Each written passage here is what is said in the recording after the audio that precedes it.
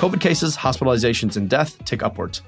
Meanwhile, an analysis of COVID deaths shows that the majority of deaths is now among vaccinated people. That's right, seniors who aren't up to date on their vaccine. Speaking of seniors, a record number are aging alone, with terrible consequences for mental and physical health. This is America Dissected. I'm your host, Dr. Abdul El-Sayed.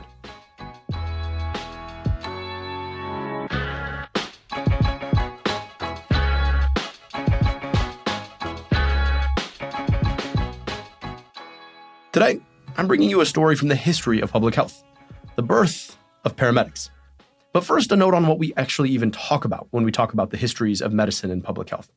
See, they're chock full of lore about this or that great discovery, Semmelweis or Koch and germ theory, Fleming and diabetes, John Snow and the cholera outbreak.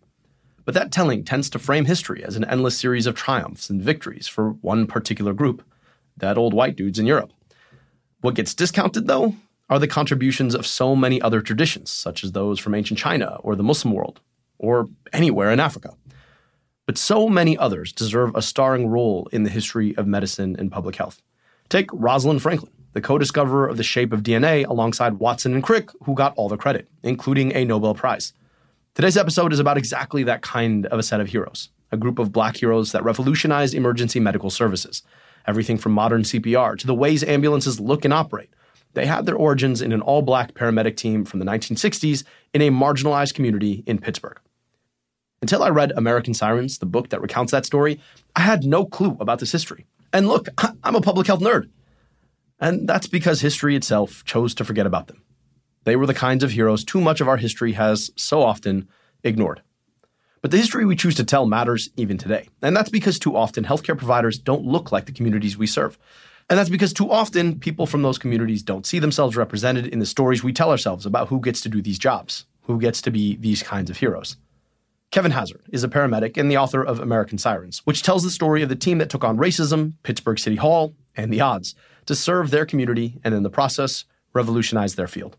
Here's my conversation with Kevin Hazard. And we're good. You ready to go? Yes.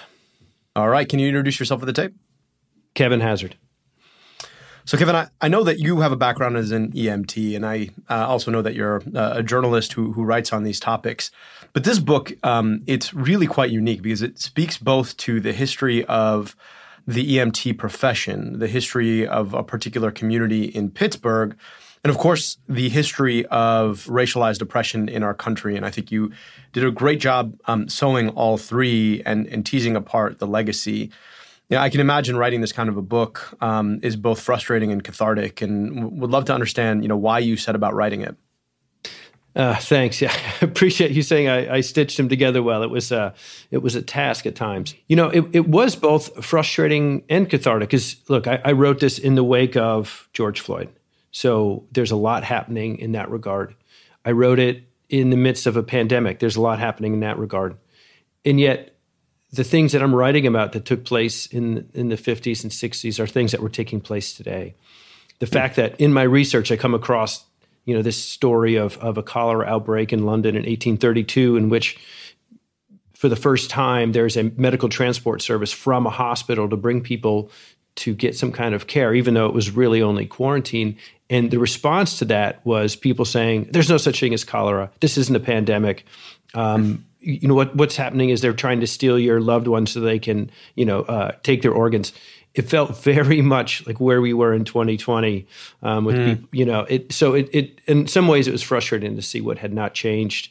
But the reason I wrote it, as you said, I was a paramedic. I spent 10 years on an ambulance. It was an incredibly important part of my life, and it kind of helped create the person I am today. In this piece of history, the people who are involved in this, they are my forebears. I am the product of the work that they did in the 1960s. And so to me, it was important on a larger scale, but it was important personally. And so once I heard about it and started digging into it and realized that not only had I not heard of it, but that very few people had, and that no one had really sat down to lay the whole thing out and explain what happened and why it was so important, I just kind of became transfixed. I imagine that for most of the listeners, this is the first time they're hearing about this story. I would love to ask you, how did you hear about it, and then why do you think so few of us have? I got an email. My first book had come out. It was a memoir about my times as a paramedic. And one of the people who read it just dropped me a line and said, "Hey, I read your book, liked it. Have you ever heard of this? Have you ever heard of Freedom House? Do you know how your profession began?" And, that's a very intriguing question for anyone. Certainly, for a writer, you tease them with something they don't know, and we're going to dig into it. So that's how I came upon the story. Why do more people not know it? I mean, I think probably for the same reason that we have watched Tom Hanks go to the moon 50 times, but none of us had ever heard of Katherine Johnson before Hidden Figures. There are just aspects of our history that we have not highlighted or emphasized or paid much attention to in the past. I think we are at a place where the world is ready to listen. We are ready to listen to ourselves. And then, that's happening. One of the parts of the book that I really appreciated is that you do a great job developing so many of these characters, not just their place in history and the work that they did, but the interplay, the complexity of their own experiences as they went about this work, as they worked with each other, I think really comes out. And I think that's really important to understand both the unlikelihood of what they did and also the frustration that we never heard about it before. Can you tell us about some of the key characters in the book? Who were they? What brought them together? What brought them to this work? So one of the main characters is the person who created this entire thing. His name is Peter Safar. He's an Austrian-born anesthesiologist who, quite literally escaped, many aspects of the Second World War by the skin of his teeth. And he arrives in the United States in the late 1940s to finish his medical training. He wants to be a surgeon. He sees this brand new field of anesthesiology. He is an incredibly smart guy, two, the kind of person who wants to change the world, and three, he had survivor's guilt. Why did millions die when I lived? So he feels this compulsion to help humanity and to repay his survival. And anesthesiology is the way he can do that. And as he's studying it, he comes across this paper that said expired air contains as much or enough oxygen to keep you alive. And he uses that piece of information to create CPR. At the time, what was being done is essentially like, you'd press on somebody's back and move their arms around with the hoping that if you move their body enough, you would open and close their lungs and they would breathe, which of course did not work. And he knew it didn't work. And so he sets up the series of tests in which he sedates and then paralyzes volunteers and uses first this terrible method, which he knows to be totally ineffective. And when their oxygen levels reach dangerously low points, he then brings in lay people. It could be a businessman, a housewife. In many cases, it was Boy Scouts, 11-year-old kids who have never heard of rescue breathing. Nobody has. He's created this. He gives them this 15 or 20-second crash course and says, okay, go keep that human being alive, which they do. He does this for 8 hours over a series of 40 different tests. He takes all of his data, which again proves that not only does the old way not work, but that rescue breathing does. He publishes that data at a forum in Los Angeles, and instantly CPR is born. He pairs rescue breathing with chest compressions, and there you have it. He forever changed how lives are saved around the world. So he's the father of CPR. This is the sort of person that you have. He's living in Baltimore at the time that he does that, but in early 1960s, he moves to Pittsburgh. And it's there that he begins to turn this very restless, creative, ingenious mind on the problem of pre-hospital care. You also have this other doctor by the name of Nancy Caroline, who is a very young new physician, incredibly bright, graduated high school early, attended Radcliffe. This was before Harvard was allowing women. Did her medical residency in Cleveland and then moved to Pittsburgh. And, she just wants to go to Israel. She's a young Jewish doctor whose goal is to go to Israel. And Safar sees in this brand new physician somebody that he can sort of co-op, and he knows how smart she is. He sees how energetic she is, and he needs someone to help him be a day-to-day medical director for this ambulance service that he has created. And that's what she eventually becomes. And then the third main character of the story is John Moon. And, John, he's such a wonderful, wonderful guy, but he's had a crazy, a very difficult life, and he wears it very lightly. He was born in Atlanta, in a neighborhood in the middle of the town that in the 1950s did not have running water or electricity. His mother died when he was very young. He wound up in an orphanage. And eventually he was adopted by a family he did not know existed, who brought him to Pittsburgh. And it was there that he grew up throughout the civil rights movement, was seeing freedom riders and marchers and sit-ins, and he bought into the rhetoric of the 1960s that we are going to change the world, that things are going to be different. And he graduates from high school and he gets out into the workforce and he sees that things aren't different, that nobody's changed the world. And so he's looking for an opportunity to make his mark on the world. And so, through the unlikely body of an ambulance, these three incredible people come together and, wind up creating the world's first paramedics. Can you tell us a little bit about the state of emergency medical care and ambulance services before Freedom House was created? Yeah, so if you go back to 1965, depending on where you live in a city, your emergency call will summon one of three things.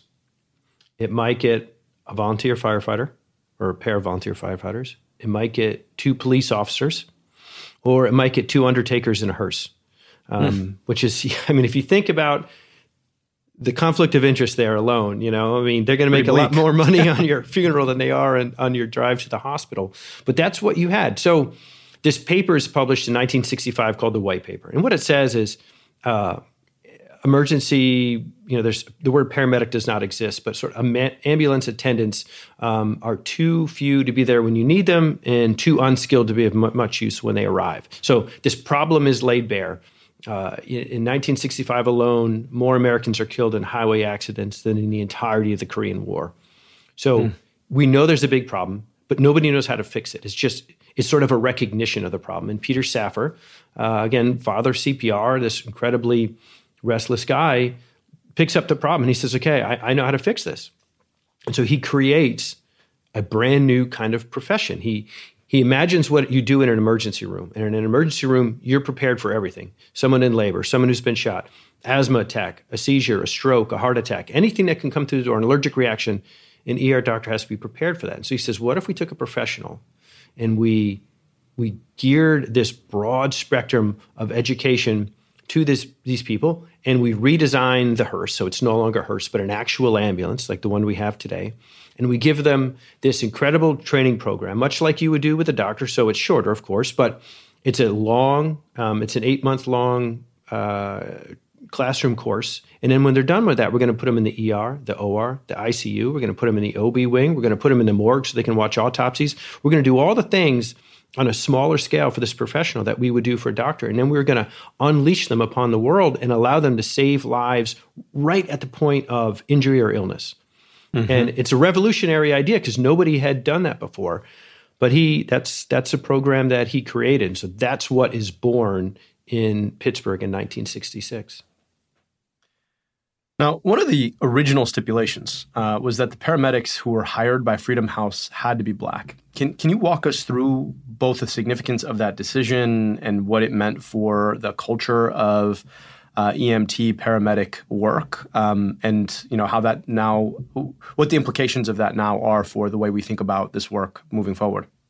Sure. So again, Safar has this great idea. He's created a training program and an ambulance, and he doesn't yet have a professional to do it. And he's not sure where to get this professional. And across town, there's an organization, as you mentioned, called Freedom House. And it's a nonprofit that was started by a guy named Jim McCoy. And the goal was to create, basically, it was supposed to be a job training organization where they would take people from the Hill District, which is, to say Harlem or Watts, it's this, economically depressed area. And they're looking for opportunities for the people from this neighborhood, and they're just not finding any. And someone involved with Freedom House had the idea of, well, what if we drove people to doctor's appointments? And so this concept of like, well, we could take some of the guys that we have and do this very lo-fi sort of ambulance system. And they bring that to Peter Safar, who immediately shakes his head. He has no interest in sort of this modest proposal. He doesn't want to do that. He says, however, I've got this incredible idea, and it's going to be this massive thing, and here's what we're going to do. And it's, of course, revolutionary and exciting, and they're excited, but they're kind of looking at him going, pal, we don't have professionals. These are people who are trying to get trained for jobs. And Safar says, no, that's the whole point. I need to prove that this is something that can be replicated in every city across the country and throughout the world. So I just need ordinary people that I can turn myself into professionals. And so they said, well, we're happy to do this, but you have to hire people from the Hill District. This has to be people, our Freedom House constituents, which of course means that they're going to be Black. So because SAFR is approached by Freedom House, the world's first paramedics wind up being 24 Black men from the Hill District of Pittsburgh. That's incredible. And what did that mean for the way that they were accepted, both in communities like the Hill, but then also in other communities in a segregated Pittsburgh? It's a blessing and a curse. At home, they're a tremendous source of pride. People around the city see these guys who look like them, who come from the same neighborhoods that they come from, in some cases who know each other, and they're watching them walk around and they're watching them save lives. They've become medical professionals. They are paramedics. They are, leading this new branch of medicine. And it's an incredibly inspiring thing for a neighborhood that is still sweeping up the ashes of the unrest following the assassination of Martin Luther King Jr. So this is a tremendous thing for the community, a tremendous sense of pride that to this day, the people, both the paramedics and people who live in the Hill, point to and say, that was a high point. From a larger standpoint, however, it becomes incredibly problematic. For one, Pittsburgh's ambulances up to that point were staffed by police officers. So they're quite literally stealing jobs from the cops, which does not endear them to the police force, as you can imagine. On top of that, they come from a neighborhood that has a long history of acrimony with the police department. Pittsburgh police was the first, that was the first department in the country that was placed under consent decree. This was a city with a lot of problems. And, those two, the police force and people living in the Hill, they did not get along. It was not an easy marriage.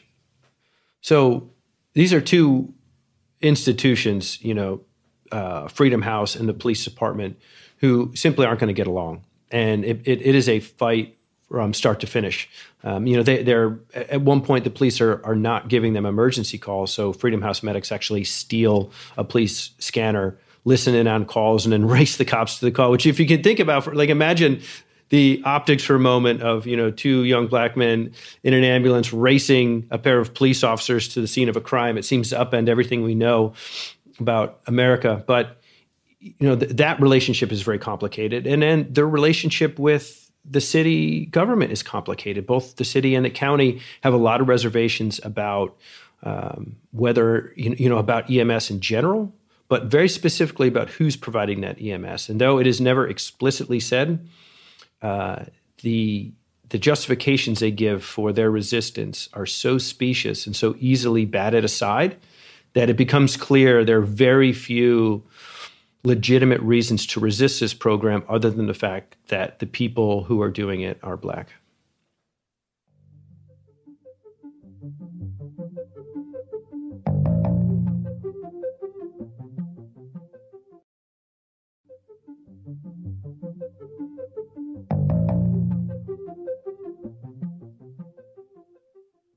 What about the citizens, white citizens of Pittsburgh? You have this well-trained EMS force that is the first of its kind to actually bring evidence-based, real medical training to the field. And surely the outcomes are speaking for themselves. And at the same time, you're talking about 1960s Pittsburgh. You're talking about a context of a civil rights era that is contentious in terms of we talked about the aftermath of the assassination of Dr. Martin Luther King. How do white Pittsburgh residents react to the Freedom House EMS, and what's their perspective? They have two very conflicting and enlightening responses. One is, why is that happening over there? During their time, early 70s, there's a heroin epidemic that breaks out in Pittsburgh. Heroin had made its way from New York west to Pittsburgh. Deaths for overdoses begin going down in Black neighborhoods, even as they're going up in white neighborhoods. And the reason for that is because of SAFR's experience as an anesthesiologist. He knows how to reverse the effects of an opioid. He just says, well, we've got this drug called Narcan. I'm going to train these guys to use it, and that'll be that. So the birth of what we see today in terms of, Narcan being this thing that everybody knows about and it is widely used, happens right there, that it's used for the first time by Freedom House paramedics. And it's because the guy who created the program knew very specifically, which drugs would be used to reverse anesthesia in an operating room. So people see this tremendous care that is being given to poor neighborhoods. And they say, well, wait a minute, why are we getting crappy care when these people are getting wonderful care? The flip side to that is, even though they're acknowledging, hey, this is incredible care, they don't necessarily want it delivered by the people of Freedom House. This was a city that had filled in its swimming pool when it was forced to desegregate it. There are suburbs where they have outlawed covenants, so you can now sell your home to anyone you wish. But white families begin spite selling their homes to black families in order to take revenge on neighbors that they don't like. So that is a very a tricky environment, when you have people who are coming from these suburbs and they're coming into the city and they have a medical emergency, and the people who are walking through the door are clearly people that they, in their normal life, that they would not want to interact with. And there are instances, a number of them, where the medics are told, I don't want you to touch me. Can't you just drive me to the hospital? Why do you have to do this? There's one point where John Mooner and his partner, George McCary, are treating a woman with chest pain. And they say, look, we need to put these electrodes on you because we need to see what your heart's doing so we can give you morphine and aspirin and these other drugs to help you. And she says, well, no, I don't want you to do that. And so they explain, we can either, if we do this, we can treat you. But if we don't, there's a chance that you could die. And there's a hesitation there. And in that hesitation between dying and allowing black men to touch me is kind of all you need to know about how complicated the situation was. And, that's the environment in which they were trying to practice medicine. Man, what an illustration of the obscenity of racism. That's such a good way to put it. You can also just imagine being these folks riding around in the ambulance, not knowing what you're going to see next, which is, of course, the nature of being an EMT or paramedic, and also not knowing what manifestation of the civil strife around you is going to show up next, right? Are you going to have to do battle with the cops to be able to save someone's life? Are you going to have to deal with someone's racism to save their life despite themselves? Are you going to be able to answer a call that may be saving the life of someone with whom you grew up? I mean, this particular moment in history, particular moment in time, and particular group of people really exemplifies so much of that particular moment. I want to shift to the question of being an EMT, a paramedic. I went to medical school. I have been around many, many EMTs and paramedics, and it always strike me as being folks who truly deeply care, but also have a unique interest in the adrenaline side of healthcare. And I'd love to ask, as someone who sort of is a professional descendant from John Moon and the other EMS folks from Freedom House, how do you see the profession having shifted since then? Is it still the same sort of personality thumbprint that you tend to see, or has it changed quite a bit? I mean, these guys were getting into it for different reasons. So but what I find intriguing is that in many ways they came from all sorts of backgrounds, or at least approaches. These were guys of varying degrees of education. There were some who didn't finish high school. There were some that were college graduates. They were war veterans. They were kind of guys who were just chilling on the street and didn't know what to do. And this opportunity came along, and I said, yeah, okay, I'll give this a try. Today, people understand the field, but it still draws this weird, stew of people who come in who are very interested in some version, they're interested in medicine. They are interested in chaos. You have to, anyone who's ever been on an emergency call knows that more than anything, it is the process of trying to control chaos. All hell is breaking loose. And all you're really trying to do is wrangle all the pieces together and get them all sort of moving chaotically in the same direction. And so you have to kind of enjoy all that stuff. But you're not going to work in a hospital. There's no air conditioning. There's no heat. There's not a security guard. There's not a cafeteria. There is nobody waiting. Registration's not waiting to take the patient's information down. There's not a phlebotomist waiting to draw blood. There's not a nurse waiting to do vitals and give the meds. You're trying to do all these things on your own. There's not an attending physician who's standing in the back, looking at the residents saying, okay, you tried that, it didn't work. Now maybe why don't you guys try this? You're sort of all those things wrapped into one. And, in a lot of ways, it's not the world's most enviable career because it's really difficult. And I don't know that people recognize it as important as it is. So while it's so crucial and so rewarding, it is not always rewarded. And you have to know all that and just say, nah, screw it, I'm doing it anyway. And that is a very specific personality. And I think the guys who did it then and were, showing up and, doing all this, middle of the night, in abandoned buildings, running around, trying to wrangle patients and trying to, even on a very controlled call, trying to convince patients that, hey, we're medical professionals and we're here to keep you alive. There's still that element of chaos, and it still draws, I think, this sort of maverick element. Mm-hmm. I'm struck by your description of the kind of experience that one faces and the kind of personality that's drawn to that kind of experience in the context of the pandemic, when for a long time our society paid a lot of lip service, and I think still do, to frontline workers, people who are out there every single day doing battle with a pandemic or battle with traffic accidents or battle with, you name the thing, that so many of us, have the privilege of running away from, but it's their job to run toward. And at the same time, right, we talk about these things, but we don't necessarily put literally our money where our mouth is. You look at the pay rates for folks who are EMTs or paramedics, and they're not close to what other frontline professionals are getting.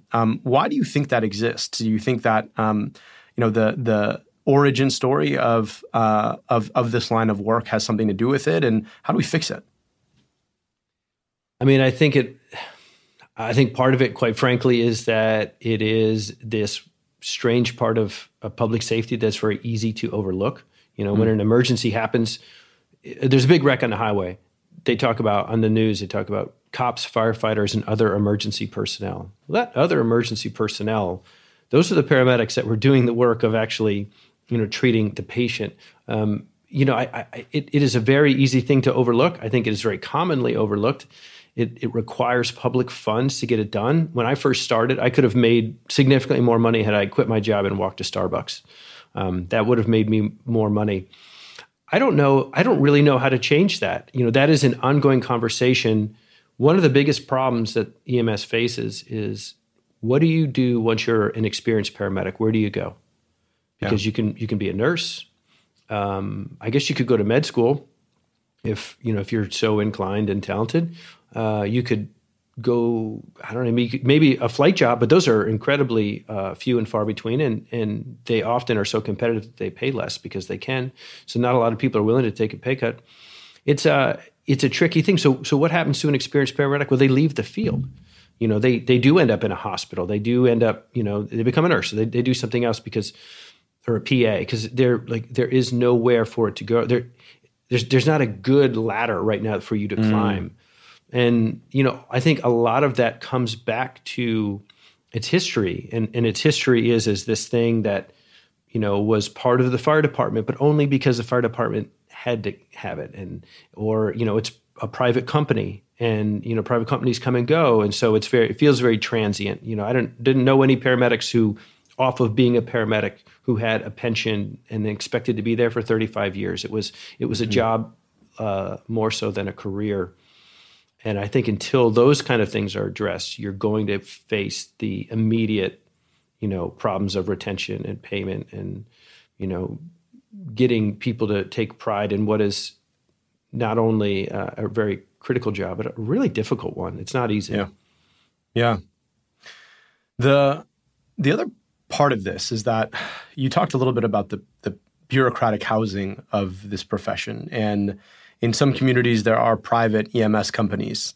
In some, they're run by the fire department. And it's always somewhat precarious. Now, one of the things that I found is that in lower income communities, particularly urban communities like The Hill, where this entire practice was founded, you tend to have less efficient paramedic services, which is a function of the same types of what we call social determinants, or the patterns that pattern access to all kinds of things, including health and healthcare services. Why do you think that is? And it just seems to me so tragically ironic that this entire phenomena of paramedic services would have been founded in a low-income, predominantly Black part of a Midwestern city, and yet so many low-income, predominantly Black parts of Midwestern cities are so underserved. Why are the sidewalks more cracked in certain neighborhoods than they are in others? Yeah. I mean, it is a function of where we prioritize our resources, and it simply isn't always in the right places. I know in Atlanta, we spent the vast majority of our time in neighborhoods very similar to the Hill District and very little time in wealthier neighborhoods, because that was where the calls were most likely to go out. And what you had in those neighborhoods were people who used both the 911 system and the ER as sort of a family doctor. And people would grumble about that and say, oh, none of these calls are emergencies, and none of the, but so what's the reason? Why is it that people in these neighborhoods are calling 911 and riding an ambulance to the hospital because their child has a fever? Well, it is a lack of access to those sort of healthcare components. The pediatrician, the family doctor's office, someone being involved in their healthcare and making sure that they're taking their blood pressure meds. I mean, if you go to a poor side of town, you're probably more likely to see a lot of dialysis clinics. And, that's a product of people not taking blood pressure medications and causing kidney failure. Well, to get someone to take the blood pressure medicine, they need to be a part of, that they need to be underneath the healthcare umbrella. And if that thing is not, if that is not sheltering them, then everything kind of goes awry. And I think that's so much of that.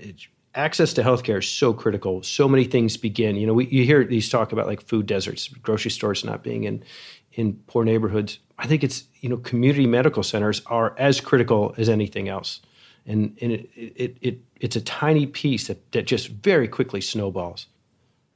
You're making a really important point here, and there's a notion that when people don't have the healthcare access that they need and deserve in full, that they're just not going to get healthcare. That's actually not the case. It's that they're going to get healthcare when it's least effective and least efficient. Mm-hmm. And oftentimes that ends up showing up in the emergency room or before the emergency room, which is in EMS. And so what happens is EMS resources, emergency resources get drawn away from quote-unquote true emergencies, although they are truly emergencies for these folks, except for they just don't have other institutions that they can go to get access to the care that would best meet their needs in that moment. And so as a system, we have in effect chosen to not to invest in the most effective and efficient forms of healthcare for the lowest income people. And instead, we've saddled our entire healthcare system with that burden. More importantly, though, we have forced people to forego access to healthcare when it's the most effective for them, and then to access it when it's the least effective and then least efficient for everyone else. And this is the choice we are actively making, simply so that healthcare corporations can make as much money as humanly possible by charging rates that make sure that they profit, and thereby excluding folks from the obvious means of healthcare, like a primary care clinic. And you're right, there are bureaucratic fixes. You have federally qualified health centers that do amazing work. But even then, I've never met an FQHC director, and I've met many FQHC directors, who says that we are able to meet all of the demand that exists for our services. And so, this is the healthcare system we've wed ourselves to. Yeah. Going back to Freedom House EMS, They ended up working alongside the city for some time. Can you walk us through what ultimately ended up happening? How did they get there, and then what happened next? So as the 70s progress, the city of Pittsburgh finds itself in a funny position because they have for years resisted Freedom House, and they've also resisted the idea of paramedics. But the rest of the country has embraced this idea. Not only is a television show emergency all over TV and, millions of people are watching it, but cities large and small have paramedics. And, the originals are sitting right there in Pittsburgh, and the city was doing everything they could to try to shut that down. They had cut their budget. They had instituted a bunch of rules to make it more difficult for them to operate. And it was an ongoing battle. So finally, the city can no longer fight this battle, and they are forced to acknowledge that paramedics are a viable form of medicine. And so they said, okay, fine, we're gonna start a paramedic corps. And they do. And they start one completely independent of not only the people who designed Freedom House, Peter Safar and the other doctors involved, but it was independent of the people who had been working on the Freedom House ambulances. And so it is essentially an all-white paramedic group that's completely, inexperienced and brand new. And the city launches it. And almost immediately things start to go haywire. And so they reach out to Nancy Caroline and they say, hey, we need some help. And would you come over here as our medical director? And she says, yeah, sure. The only stipulation I have is that you have to hire all of my people. Anyone who from Freedom House who wants a job, you have to hire them. And so the city says yes, but what we find out very quickly is they were forced to hire the people of Freedom House. They were not forced to keep them. So in October of 75, the city cuts off funding from Freedom House. It shuts down. It ceases to operate. And the people who want are swallowed by Pittsburgh EMS. And over the course of the next 12 months, the city works very systematically to get rid of them. Though they said they would not, they test everyone from Freedom House on a weekly basis, a pass-fail test, and if you fail, you're fired. These are people who had just been named the national standard in paramedic training, and this brand new program with no experience is testing them. They're moved on different shifts. They're moved with different partners. They're not allowed to practice up to their standard of care. So they're usually sitting in the back of the ambulance holding the bag while these brand new paramedics who don't have experience are up front calling the shots. Wow. And people get very frustrated. Some of them, eventually fail one or two of these tests and they're gone. Others just say, I've had enough and I'm out. But a handful hold on. And the ones that do, go on to have long and distinguished careers. But there was a very concerted effort to sort of wipe this part of the history from the books. Wow. What is the legacy of Freedom House EMS as you think about this work in this time? What is the legacy, and how should we be thinking about that vis-a-vis how the program ended and was ended as a function of the same exact system of racism we've been talking about all along? There's some very tangible things. The design of the ambulance, the color scheme of the ambulance, the equipment that paramedics carry, the introduction of the medical director, introduction of Narcan, the drugs that are used. There are many things that Freedom House pioneers. And so technically you could look at that and say, well, there you go. That is the Freedom House legacy, these things that they passed on to the field of EMS. But I think the larger story is one of resilience and perseverance. So many times in our history, somebody has been marginalized and they've fought to make their mark in the face of that and have succeeded.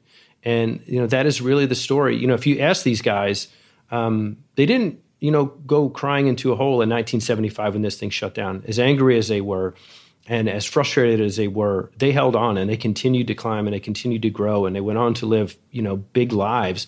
There were people who wound up the assistant chief of, a guy, John Moon, wound up the assistant chief of Pittsburgh EMS. There were PhDs, masters, MDs that came out of this.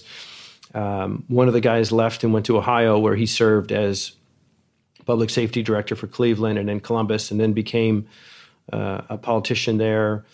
So, Nancy Caroline left and started the the National EMS program in Israel, then started their hospice program, spent years in East Africa as an AMREF flying doctor.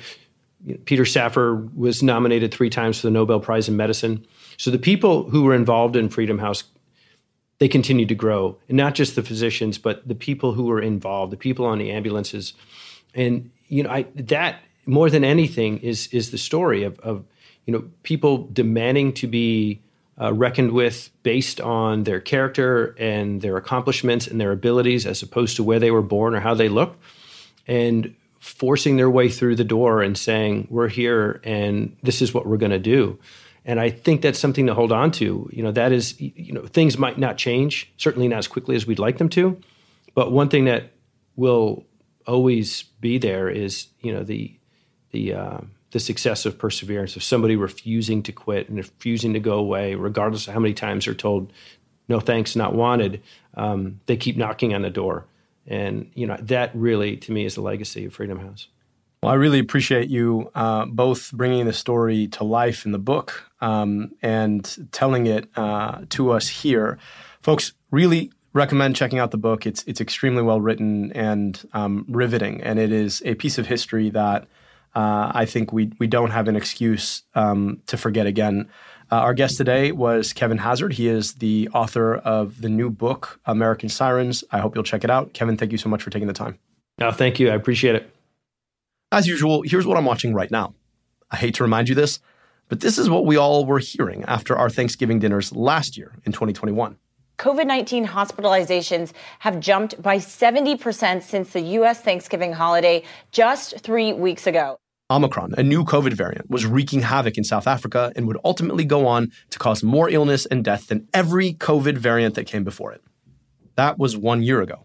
This year, cases, hospitalizations, and deaths are starting to slowly tick upwards, the consequence of so many Omicron descendants all doing battle to infect us. Cases are up 7% over the last 2 weeks, and hospitalizations are up 3% and deaths up 5%. And make no mistake, while I don't think we're going to see the same spike that we saw last year after Thanksgiving, cases are likely to go upward. Critically, as we discussed a few weeks ago, COVID won't be the only virus pummeling our healthcare system. It'll also be RSV, which is filling up hospitals with infants and toddlers, and the flu. But don't sleep on COVID. A new analysis of COVID deaths found that, unlike in the past, the majority of COVID deaths is now occurring among vaccinated people. You heard that right. Vaccinated people now make up 59% of all COVID deaths. That's up from 42% in January and February last year. But there's a catch. The vaccinated people who are dying are disproportionately likely to be elderly, and though they may be vaccinated, they're not up to date on their vaccines. One thing I want you all to understand here, it's not that vaccinated people aren't protected from COVID. When you correct for the impact of age, vaccinated people at all ages are still less likely to die of COVID than unvaccinated people of similar age. It's that so many older people are now partially vaccinated. They're just not up to date.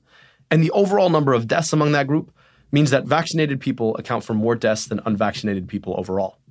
This might be a good time to remind you, if you're not up to date on your vaccines, yes, vaccines, both flu and COVID, this would be a great time to take care of that.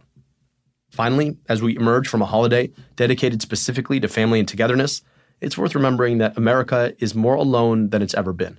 Loneliness is a full-blown American epidemic. 36% of Americans over 50 live alone. That's 26 million Americans, nearly double the number of that age group living alone in the year 2000. There are lots of causes for this. More people who are never married or got separated or divorced. More people who never had children. And there are certainly some upsides to this, independence and opportunities that older folks, particularly women, never enjoyed in the past. And yet, the scientific evidence is clear about the impacts of living alone in older age. People who live alone have categorically worse mental and physical health.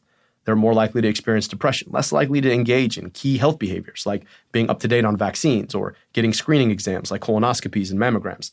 And they ultimately die younger for it. All of this reminds us that health is about a lot more than what happens in our bodies. It's about what happens in our society and about how we adjust to changing norms and mores to support folks in new ways as society changes. Creating togetherness and support for folks aging alone would be a critical place to focus. That's it for today. On your way out, please do rate and review the show. It really does go a long way.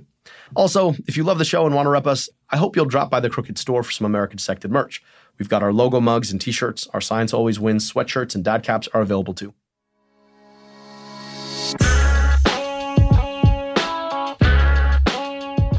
America Dissected is a product of Crooked Media. Our producer is Austin Fisher. Our associate producers are Tara Terpstra and Emma Illich-Frank. Vasilis Fotopoulos mixes and masters the show. Production support from Ari Schwartz and Ines Mata. Our theme song is by Takaya Suzawa and Alex Ugiera. Our executive producers are Leo Duran, Sarah Geismer, Sandy Gerard, Michael Martinez, and me, Dr. Abdul El-Sayed, your host. Thanks for listening.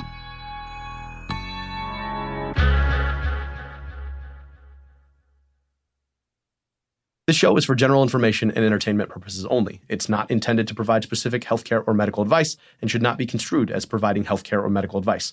Please consult your physician with any questions related to your own health.